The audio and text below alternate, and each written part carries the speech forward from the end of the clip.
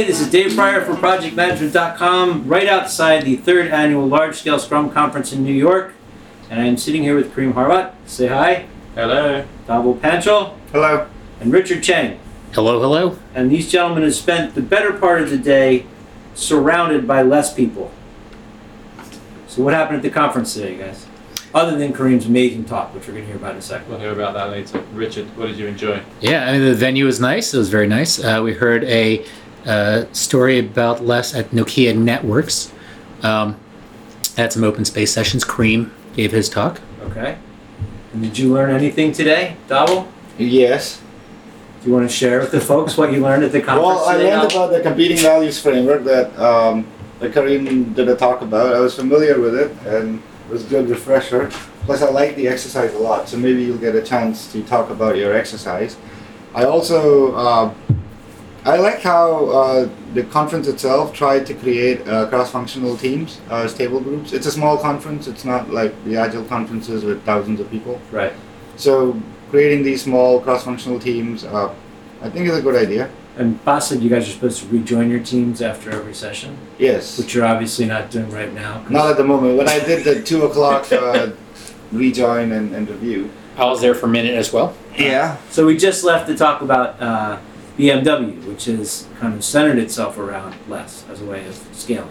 The autonomous car Right. division. Sorry, yes, not the entire company BMW. But Kareem, what was your talk about? My talk was about agility and organizational culture, which kind of centers on a particular tool called the Competing Values Framework, but sort of more broadly, are there particular cultures that are more aligned with the Agile values and principles than others, and how do you approach an organization that doesn't share those values? Okay, so when you talk about different kinds of culture, what can you give some examples? Sure. So the framework itself talks about 2 main dimensions that are in conflict with each other. One is flexibility and adaptiveness. Some organizations are successful if they exhibit those attributes, and one is stability and control. For example, if you are working in a nuclear power station, you probably want some stability and control, whereas if you are Apple, you probably want flexibility and adaptiveness because you're trying to innovate, and both of those things are perfectly valid, but they're very different kinds of cultures. That would be the first dimension. And the second is kind of your focus. Is it an internal focus on yourself and your processes, or is it an external focus in differentiating yourself from the competition in the market? And so with those 2 dimensions, what you end up with is 4 main culture types, all with very different characteristics, all valuing very different things. And then the question is, okay, where are we? Where would we like to be? And given that, what is an approach that's going to be aligned with what the organization values? So how does a company figure out what kind of culture it has? I mean, is it able to do that? I mean, as with all of these things, all models are wrong, but some are useful. Okay. I find this one particularly useful because it's not this one or that one. It's how much of each of those things do we want, and what is our focus, and do we want to rebalance that? So what I do is I help them through an assessment tool where they decide what's valuable to them, and that maps to sort of a chart on the organizational culture for where they are and where they desire to be. And then the conversation is, what structural policy behavior changes can we make something tangible in order to shift us from where you are to where you want to be? Do you think that they're able to actually see where they are? I mean, when they... because most of them, it seems to me like if you said what kind of culture you have, like, oh, we're totally open, we're totally organic and whatever, and they're totally not. Absolutely, and that's why sort of the questions aren't, are you this or are you that? It kind of, you have 100 points, here are 4 things, distribute those 100 points across those 4 things, and so they've got to make trade-offs. Because if they put it all in, we're super innovative, what they're doing is they're ignoring something else which might actually be more important for them depending on where they are. So, and the tool is pretty solid. It's based out of decades of research and it's been validated over and over again. So I found it super valuable, but as with all of these things, the conversation it drives is the most important thing. Okay. So is there an ideal cultural area to be in if you want to be able to do Agile, or is it just where you are, wherever you are? So firstly, it's not about what's good and what's bad. It's Okay. about what they value. Because I mean, I see this a lot. I'm working with organizations, and there are a lot of agile coaches in there saying, you need to be doing these things, you need to be doing these things. Yeah. And if that's fundamentally different to what they value, then I think that's actually a little disrespectful, because that's not where they are, that's not where they want to be, so stop trying to make me do that. Right? Okay. And so what I try to do is help with the conversation to say that you want to be down here. What you're asking for is an agile transformation is fundamentally incompatible with that. So here are some things that you can do to make you a little bit better for where you are. Or if you really want to do agile well, the culture needs to be up here, and here are some of the things that do need to change, and then the decisions on them. But it's an eye opener normally, and often, most often, the outcome of that for me is, yeah, we shouldn't be doing this.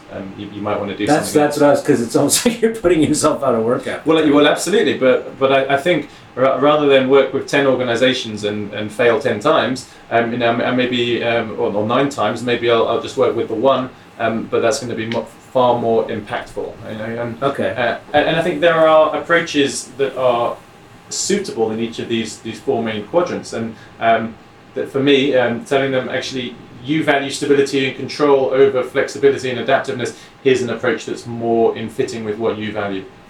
Okay, so the answer might be just Agile's maybe not really what you want. You want this other thing. You seem to want this other thing more based on your behavior. Absolutely. And then, of course, there is the approach to change as well. Some people don't want revolution and transformational change. They want small incremental improvements. Yeah. And so there are approaches that will give them that. And there are approaches that are more transformational. So let's talk about something that you could probably stomach for where you are now.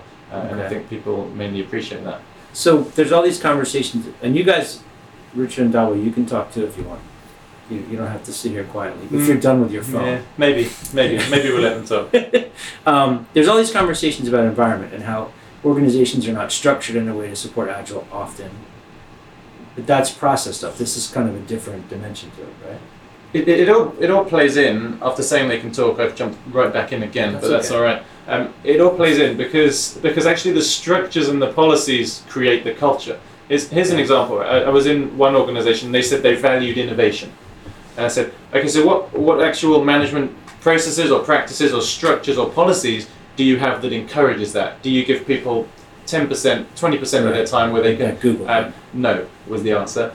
Everything goes through strict investment boards, and you can't work on something that's not a project that's been funded with a business case. And that's kind of not how you get innovation. So you're saying you value this thing, but everything you have in place tells me something else. Okay. Right. And then he's kind of talking about the diagonal opposite in the competing values framework. He's talking about a control organization wanting to be creative. And the 2 dimensions that he was talking about is how do you view yourself internally, and how do you perceive where you need to be good at. So if you are in the create kind of culture, you view yourself internally as a flexible, adaptive organization that is welcoming competition and the opportunity to do something new. But a control-oriented organization views internally everything in a set of procedures and best practices, and this is how you do your work. And they take a lot of pride in being stable, in being compliant, and being able to deliver a consistent quality widget time after time. So when you look at an organization in that diametrical opposite spectrum, it's very, very hard. It's almost impossible for them to make that flip. So probably where they could benefit from is to not go towards being creative as the next step, Right. but start on a tangent, either go more competence oriented or try to focus more on collaboration and then ease their way into creating something new. Okay. Right, and then that's part of the big value behind the competing values framework, because when it presents you with these 2 axes, what it is trying to tell you is anytime you try to make a diagonal jump across, it will not work. Okay, but these companies want Agile because Agile is going to make them more creative. They probably And hang on, and if you say no, you're not ready for this, it doesn't seem like you actually value this, they're going to go find somebody else who's going to take their money. So here's what we do. I put out often different agile or so-called agile approaches, and we talk about SAFe, we talk about LESS, we talk about Scrum, we talk about the Kanban method, Some of those are a little more transformational than others. Some of them will give you more flexibility and adaptiveness than others. Some are a little more focused on the control and incremental change. So maybe you don't want to go straight from here to here, from A to B, but maybe there are a set of intermediate steps in between, and a different approach is going to help you as kind of a gateway drug into something that is more in line with what we enjoy coaching, but that's not where they are right now. Yeah, I think with these culture changes in general, culture change is a big thing. Culture change across the organization. I think the big part of the conversation is, what are we trying to get? Like, why are we doing this, right? Because there's no reason to do it. Then why are we doing it, right? And so identify with the culture change, what's the value we're trying to achieve from it? Is it employee engagement? Is it being able to innovate better? Is it better quality? Is it better retention, more satisfied customers? Like, what's the outcome of the culture change, other than saying we change culture? Because why does it matter, right? I think once we have that as a basis of change, that helps us kind of align how we do it. So don't you think it's kind of weird? I mean, there's 4 people in this room, and we all spend our working lives trying to help organizations adopt this way of working. But it's almost like we're trying to educate them, like, maybe this isn't the food that you want to eat right now. So there are 2 sides to my answer to this.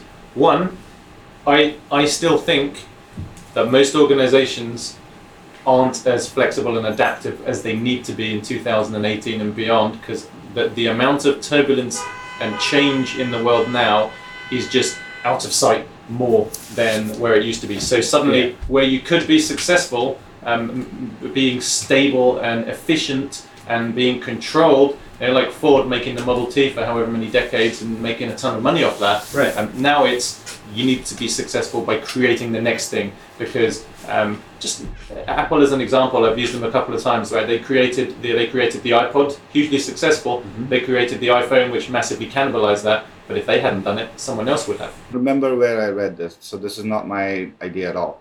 But the fact that when you look at Tesla or any other electric vehicles, they are very little car and a lot more software. And that proportion, like if you look at Model T, there was no software in it. Right. 90s, 2000s, you had some amount of software in it. Maybe you could have a 6 CD changer and program it to play at random. Maybe that was the extent of software. But now it's more and more software and less mechanical. What that does is that it puts all of these new age software companies into being able to play a game that they were never able to play before. Like, none of us would bat an eyelid if Apple tomorrow just said we are coming out with a car. Not that I know of or anything, but it would be like, yeah, totally, they could do that. They built a phone, they could build a car. Maybe. I mean, but look at all the companies that try to expand into other stuff, like Walmart trying to turn into Netflix or whatever. I mean, right. Are they really going to be able to do it? No one knows. But the fact that people are biting at your heels, that you are now competing when you had a monopoly, all of that is very, very threatening. Yeah. So if they don't have that kind of culture, then they need, maybe not agile, but something that's more adaptive so that they can compete when people are trying to drink their milkshake. They need processes and structures in place to help them do that better. If adaptiveness is what they want, Amazon are pretty good at going into new business lines. Right? They structure themselves like that, and they value that over stability and control, and that's what they consider effectiveness for them. So it really depends what you want to achieve. So Kareem and I went to Mike Beadle's Business Agility course about a year ago or so, and there's some really good points he brought up there. One of them is that, hey, you know what? Sometimes you have these dinosaurs walking around, and dinosaurs deserve to die, because when they die, other things come up, right?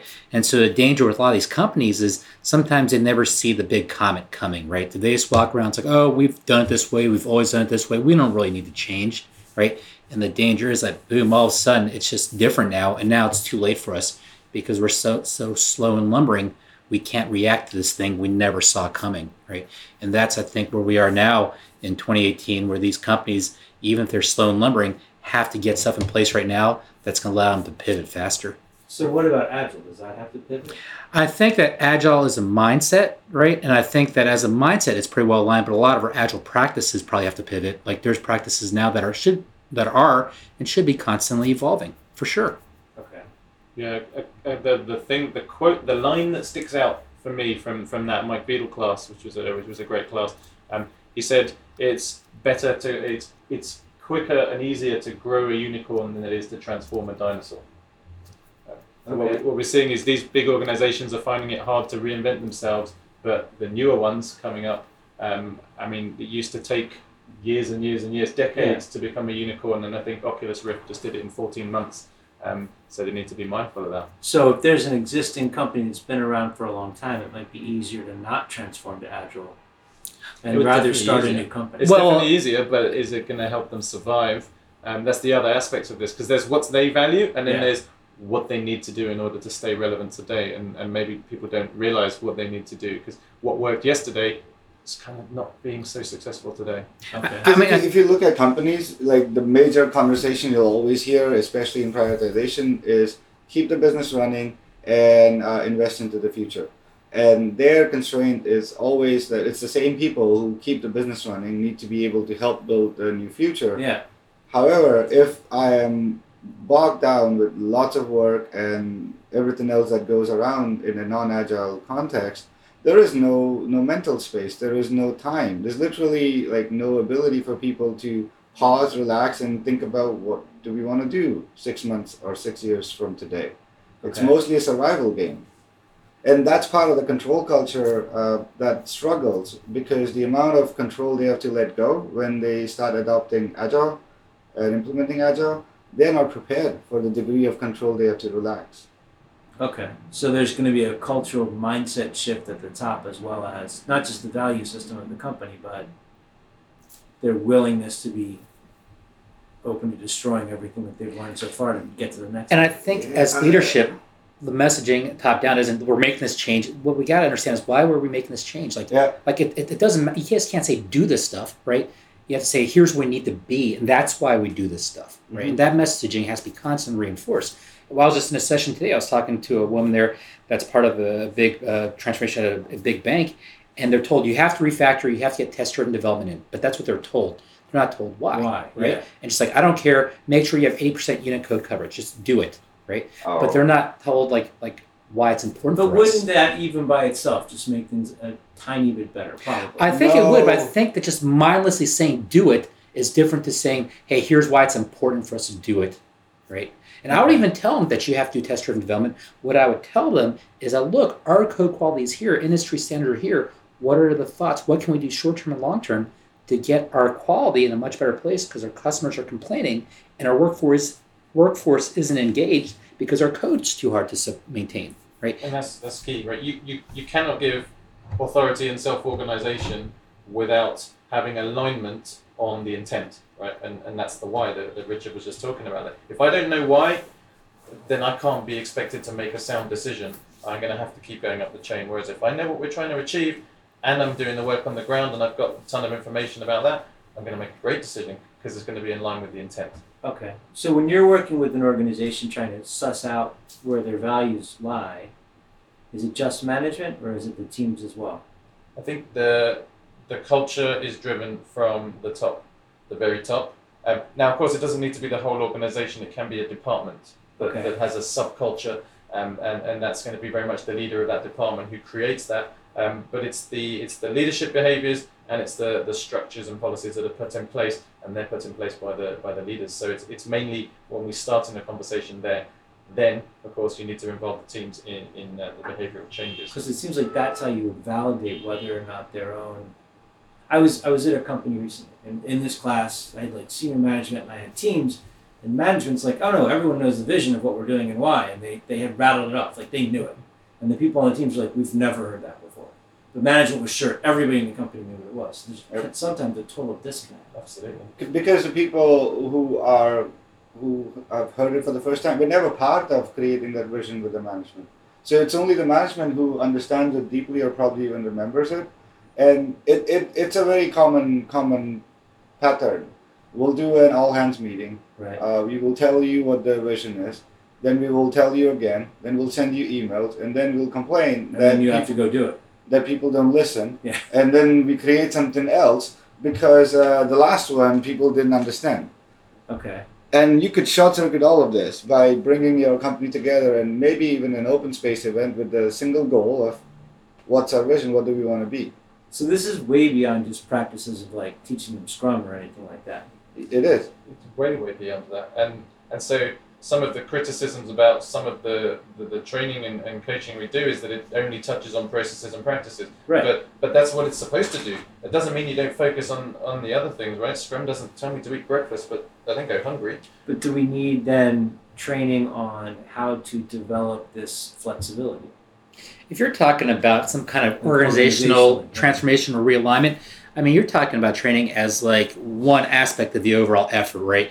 There's some training to get like some kind of shared understanding, base alignment, but you're going to talk about creating a transformation plan. There's a huge element of change management involved with it. Yeah. There's a huge element of ongoing coaching, simulations, workshops, Q&As, briefings, role plays. I mean, there's a whole set But of not stuff. just around like doing agile, but also to the thing you were talking about earlier with gaining that ability to innovate. I think a lot of it, a lot of what we're talking about is creating alignment and shared understanding, right? Okay. Creating alignment that this is the direction we're going on. Are we all on the same page, right? Or is it like you guys said earlier, where leadership, we get it, but then middle management don't do or it. the grassroots don't understand it. It's far beyond any individual practice. Just look at what Scrum says about the development team, right? There's no individual accountable for hitting that sprint goal. It's mutual accountability. Right. You go to most HR departments and say, how are you giving people bonuses? How are you promoting them? There's no mutual accountability for anything. I need to do my thing, and I'm going to do my thing over the team thing. And so there's just a mismatch there. So it's creating that environment where these practices can be effective. What? Like I want to stick with this. So this is like the appraisal thing's a really big deal, and I don't know an answer to that question. I get that question in every class. But Right. yes, if I just bonus the one person on the team, the rest of the team's going to be like, well, screw them. I got to get mine. Right. But how are you supposed to? Agile does not have an answer for that, does it? Agile doesn't, but I have an answer for that. other organizations do. Go ahead. Okay. I mean, there's short of it. The idea I love, I'm no expert, but the idea I love is I love the idea of 360s where we're all going to rate each other. Right. Now, what's going to happen is what I've seen is that everyone's going to have a shared agreement, like we're going to be cool and we're all going to rate each other the same, right? That's the kind of It's unspoken everybody rule. gets a goal. However, there's two situations where that won't happen. What are the two outliers where that's not going to happen? Extreme cases. Yeah, where they're amazing or they're awful, right? And as an organization, I kind of expect everyone to be right here anyways and know what I really need to be aware of. The extreme cases, right? So I love that idea of 360s. For that standpoint, I don't think that's the only solution, but I love that feedback. I also love kind of like the direct incentives to performance feedback, but it's kind of, I used to wait tables, I used to bartend, and basically what happened every night is the better I worked, the more I got. Yeah, the tips you got. Yeah. The worse I worked, the worse it was. But what you're talking about, though, is that every single wait person in the restaurant has to be at that level, and you're all going to share your tips. So here was crazy, then this was a bit of a tangent, but so I used to work in restaurants where everyone keeps their own tips, right? But that disincentivized teamwork to an extent. I've also been in a restaurant where we pool our tips together, which initially I thought was stupid because I may be carrying all of us. But then as I worked there, you realize that it was the other way around. No, I'm using the four of us as an example. But then I realized it actually self-corrected because let's say that Dave Pryor obviously wasn't as good a waiter, right? The three of us would say, you know what? We don't want Dave working our shift, right? Like, I don't want to work with Dave anymore because he's dragging us. Yep. Or maybe, how can I help Dave become better? Yeah, no, that's fair too. 100% fair. Yeah. And think about what's best for you and what's best for the organization. Yeah. Right? And clearly, getting everybody up to a better standard is better for the organization. Sorry, David, I jumped in. No, this is perfect. Into it because the 360 reviews we did that in my past company, and it did turn into a little bit of I'll give you a good review, you give me a good review. So we got rid of that, and then we replaced the 360-degree review, which would happen every 6 months, to every month asking just one basic question: would you like to work with? Here are your team members, and it's a yes and no or a maybe answer, and that's it. If you don't want to work with that person in your team, and if everybody doesn't want to work with that person, right. Now we can talk about like how can we find that person a better team to work at, what's really going on, and that's where management becomes extremely important about how they now approach the situation. Okay.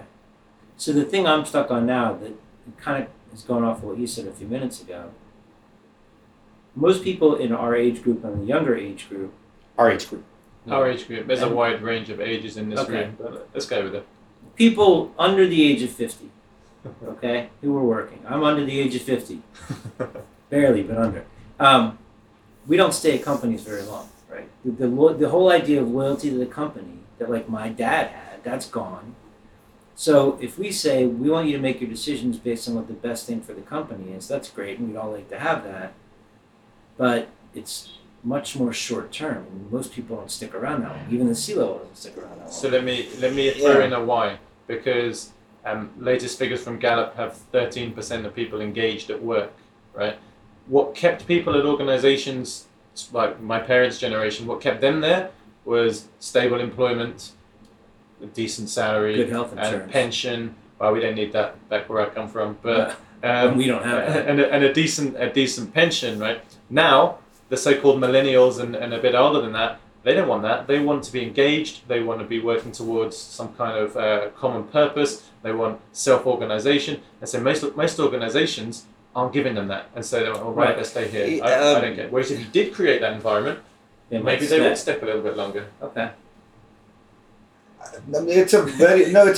Pavel's making a very cranky face. No, it's a very large question, right? The stable employment, pension, healthcare, all of that used to be true 30, 40 years ago. It no longer The is. trust got fractured, right? Right, so people exchange that stability for working long time. Now, if you don't have that fair, equitable trade of safety for future, and you don't have a purpose, it's a huge problem. Right. So you take care of yourself and your family and your own learning and your own growth, but going back to make the decision on what's the best thing for the company. But- There's a conflict. It is yes and no, because what trips me up is a lot of executives, at least it was a thing, where they would claim that I changed so and so company and we changed 5,000 teams, some ridiculously large number, and they would change the company they were working at and go do the same thing at another organization. Right. To me, if you really change that organization to be this awesome place, why did you not stick around? Well, maybe that needs to be the question. Do you want to keep working for? Yeah. Because what is actually happening is a lot of folks are just claiming their stripes or badges without any understanding of what's going on, showing short-term improvement, and then moving on to another organization and doing the same damage. So to try to tie it all together, if an organization wants the innovation thing and they want people to be thinking that way, they have to create a structure that supports it and Yes. an environment where people want to stick around and innovate for the good of the company because they're planning on staying in the company because the company's taking good care of them. So it's No, because they are practices, taking. how you work, it's a it's- value system, and also how the company takes care of But them. Because also, if do you believe in improve what the- you're doing, right? Because I imagine, Oh, yeah. I'm going to pick a company at random, like the mission statement of Tesla, right? To transform the world's, to accelerate the world's transition to sustainable energy. If that's something that gets you out of bed, are you going to leave there to go and work for an insurance company? Like, Or- are you going to leave there and go smoke grass on a podcast? Well, I didn't There's want to go no there. pot in this podcast. There is definitely no pot going on here, but this is what I mean. Like people are more motivated now by maybe having an impact on the world than they are by these other things that they used to be. So it's about creating that passion for people and what they're doing. Let me just tweak that just a little bit. It's one of the things I talk about in my classes sometimes is there's really two reasons. Like if someone's staying long, working hard, working a lot of extra hours, doing all this stuff. Let's say someone's doing that at work. There's really two reasons why that happens, right? One is because they have to, and the other is because they want to, right? So if you're in an environment where you see people day and night just working all the time because they feel like they have to, right? That's not sustainable. They're going to leave. That is not great culture. Mhm. But if you have an environment where people are there day and night working long hours because they want to, because they believe what they're doing, or they like what they're doing, and it's because they're intrinsically inspired for whatever reason, it could be the mission of the company, or it could be their own self-growth and their own curiosity. But whatever it is, they begin the environment that kind of owns and promotes that, right? That's ultimately what you want, right? When I was in Singapore, and I was a bus Vote took us on a tour of a government startup in Singapore, and this was 7:30 p.m. and everyone was still there, but they were all like a younger group, and half of them were playing guitar, some were playing ping pong, some were play video games, but they were also working as well. And you can tell what they had there was an environment where people are kind of gelled, where they're working, but they're enjoying it, which is fantastic. So Yeah. the product isn't just the product that we build, but also the company is creating a product of the company as a place to work. Yes. Yes. See how that came all the way back around? Yeah. That was awesome. Because See, what you're saying is we have to wrap it up now. But go ahead. repeat. all right. No, the structural change is important. No, you look at most companies wanting to do digital transformation, Right. but they still want to treat their IT as a cost center. Yeah. You are dead the moment you started that without addressing the root behind everything, right? So if you don't change that approach through policies, through how you fund, through how everything else happens, forget innovation. You're only going to be focused on reducing costs and not increasing value. So you see these little buzzwords popping around in the organizations when the actual change is extremely hard and difficult probably, but what needs to change is so simple a blind eye guy can put his finger on in the company. Visually impaired. Visually impaired. Yeah, someone could just in a dark room go and put their finger and say, this is where it hurts, so let's Right. change this. But knowing to change it and actually doing that, that's the hard part. Or figuring out what the thing that causes the pain. Yeah. Yeah. Cool.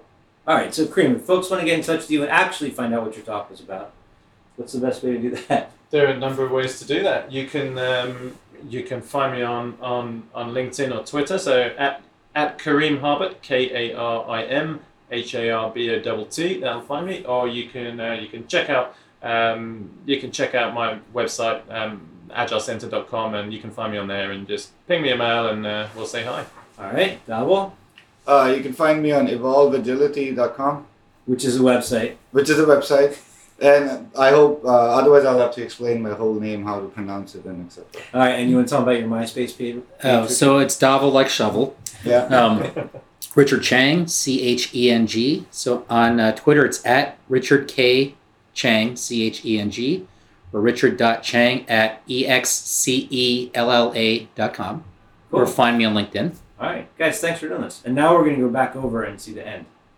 We're You going have to meet your to groups re-engage now. with our teams and Yes. try and explain where we've been for the last hour. Thank you for listening. Bye. Bye. Bye-bye.